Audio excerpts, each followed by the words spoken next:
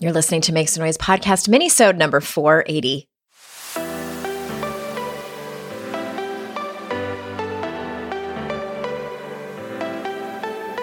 Welcome to Make Some Noise podcast, your guide for strategies, tools, and insight to empower yourself. I'm your host, Andrea Owen, global speaker, entrepreneur, life coach since 2007, and author of 3 books that have been translated into 18 languages and are available in 22 countries. Each week, I'll bring you a guest or a lesson that will help you maximize unshakable confidence, master resilience, and make some noise in your life. You ready? Let's go. Hey, everybody. Welcome to another episode of the podcast. I'm so glad that you're here. Today is my anniversary. I don't know if it's an anniversary or a birthday. I guess it's just personal preference. But today marks 11 years of not drinking any alcohol. 0, not a drop. Although I have dreamt about it, but that doesn't count, thankfully, because when I dream about it, I have so much visceral shame in my dreams. Oh my God. Have you ever quit something and you're like, I don't know, maybe some of you are former smokers and you work so hard trying to quit smoking. I know I don't know because I've never been a smoker, but from what I understand, it's like one of the hardest things to quit. And then you dream about it. And then you wake up in the morning, you're like, oh my God, was that real? Did I really do it? Drinking dreams are kind of the worst. I often have them where I am like at a party or a bar and I order a drink or I am reaching for a drink that someone has offered me and everything's like normal. I'm not like, ooh, I get to drink. It's just like, yeah, I'm going to have this drink. And then I'm about to put it to my mouth and I can smell it. And I can, even in my dream, I can feel like the cold condensation or like the glass if I'm holding a beer or a wine glass. And it's in that moment that I realized that I'm sober. And I was like, oh, dang, I can't do this. I don't do this anymore. But in 0 of my drinking dreams am I actually drunk. It's always that I have drank. And there's this realization. Anyway, this is not what this podcast episode was about. Please excuse my sidebar. But yeah, it's 11 years that I have drank, that I have not had anything to drink alcohol-wise. And these anniversaries as of late have kind of crept up on me because I just don't think about it anymore, which is a good thing. I don't think about it anymore. And it's been a long time since it's felt agonizing. And for any of you who are struggling with your relationship with alcohol, I'm going to pop in the show notes a link to my recovery series, which is coming back, actually, after a 6-year hiatus. I can't believe I've been doing the podcast for almost 10 years, but I'm going to have some recovery episodes. So that's going to be great. I'm excited to talk about that again. Today, I'm not talking about recovery. I'm not talking about drinking or the lack of drinking or even dreams for that matter. I am talking about rest. The reason that it came on my radar and I thought about doing a mini-sode is because I was thinking about overachieving and I wrote a whole chapter on it and how to stop feeling like shit. And we were also talking about it a little bit when I hosted the Daring Way retreat a few weeks ago.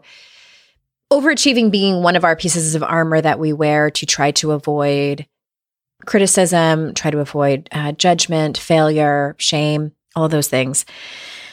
And one of the antidotes is rest, like actual, real, legitimate rest. And I found some statistics that are pretty interesting. There was a Gallup poll in 2019 that confirmed that 30% of women and 27% of men say they are always or very often feeling burned out at work. And then in 2021, big surprise, that gap got even bigger, where 34% of women and 26% of men reported feeling burned out. Do you find that interesting that there was it was only 1 percentage point less of men felt burned out in 2021 versus 2019, but women, there was an increase? I don't know. I won't even get into that.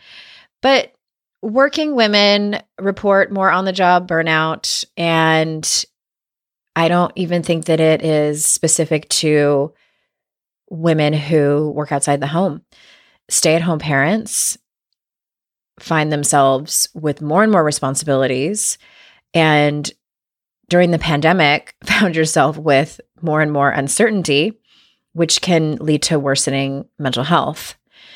And if you're a Gen Xer like me, and I think even for millennials who were sort of made fun of for being such a selfish generation, a stereotype, which I don't believe is true, but a lot of times we were labeled as lazy. I know for Gen X, we were labeled as the slacker generation. So there's definitely a negative connotation to feeling quote unquote lazy, which I hate that term, or a slacker. And it's obviously we live in America, land of capitalism, where we are valued and given much praise based on our productivity, based on our output, based on how much we accomplish and what we accomplish. So it's no wonder that overachieving and hyperachieving can be a huge problem. And not to mention, we are still recovering from girl boss culture and hustle culture, which is very specific, I think, to this sort of trope of entrepreneurship that we saw kind of explode in, let's see, when was that? It's hard for me to remember when that was because I was already in it.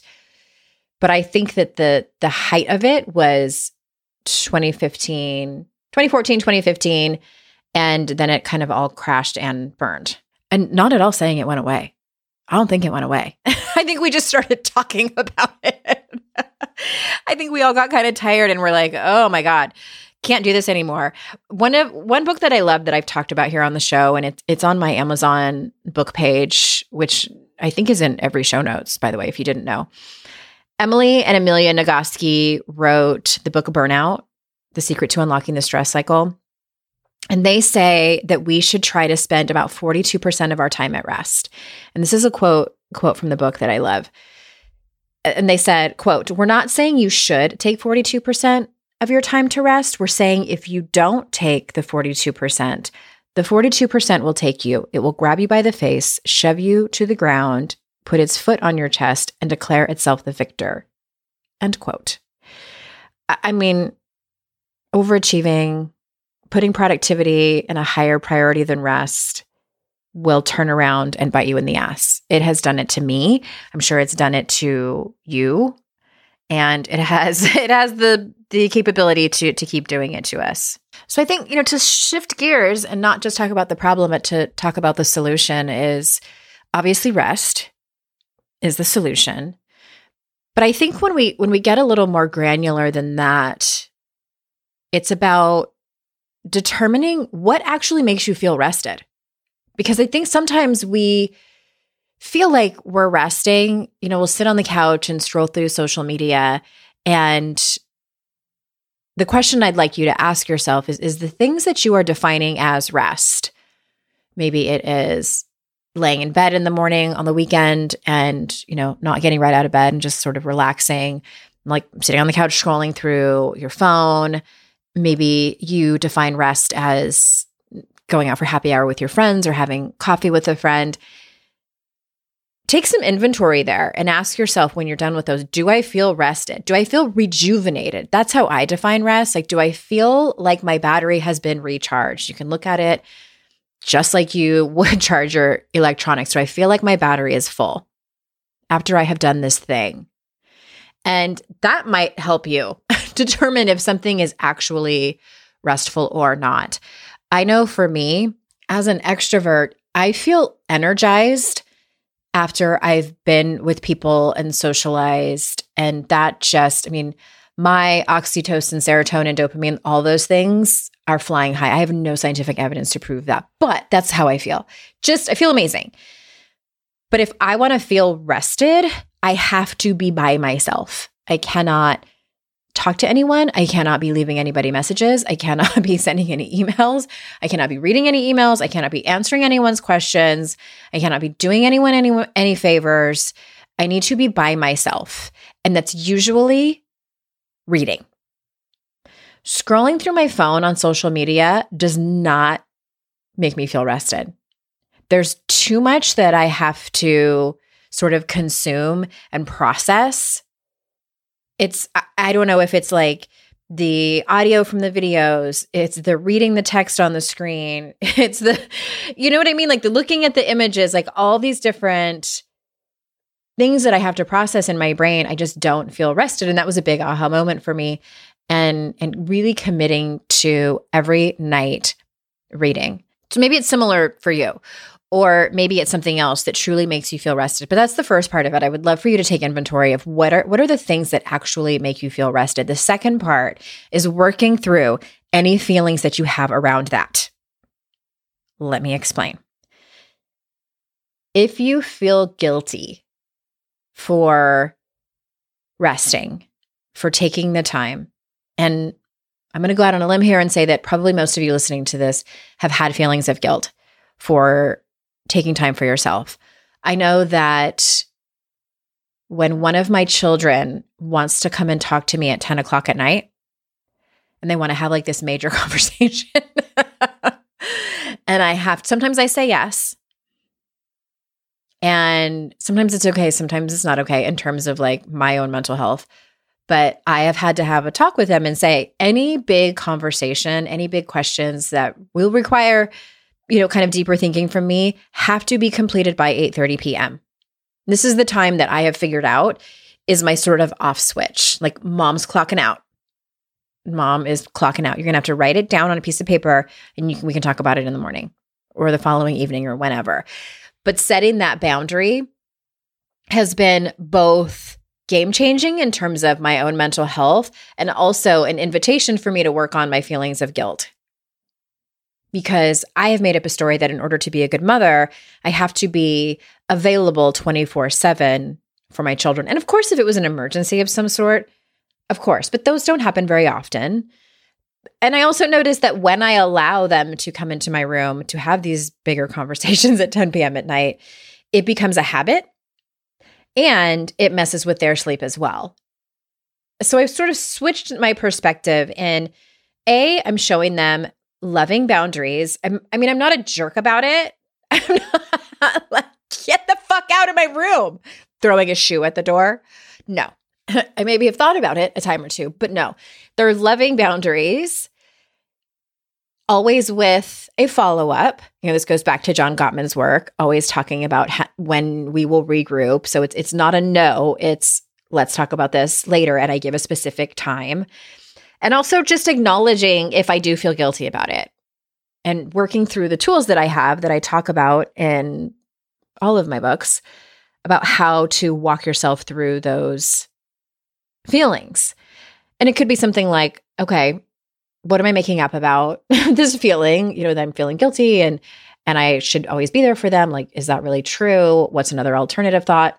You guys know the drill. You've been here on the podcast long enough to remember some of them, or have listened to or read my books to know what they are. It's about processing through any feelings that you might have of rest, or even just on a cultural basis. What do you make up about people who rest? Remember in Make Some Noise in the very beginning of the book, I asked that question, what is your conditioning versus what is your truth? And you asking yourself that question, what is my conditioning versus what is your truth? Well, your conditioning is probably that only lazy people rest, or that you don't need to rest, or that you don't have time to rest. There are too many tasks that need to be done in the day, and who else is going to do them? Maybe you're a single parent. Maybe your partner doesn't help you as much as they should. Doesn't participate in the tasks as much as they should. I should say that instead of help. Maybe that's part of it.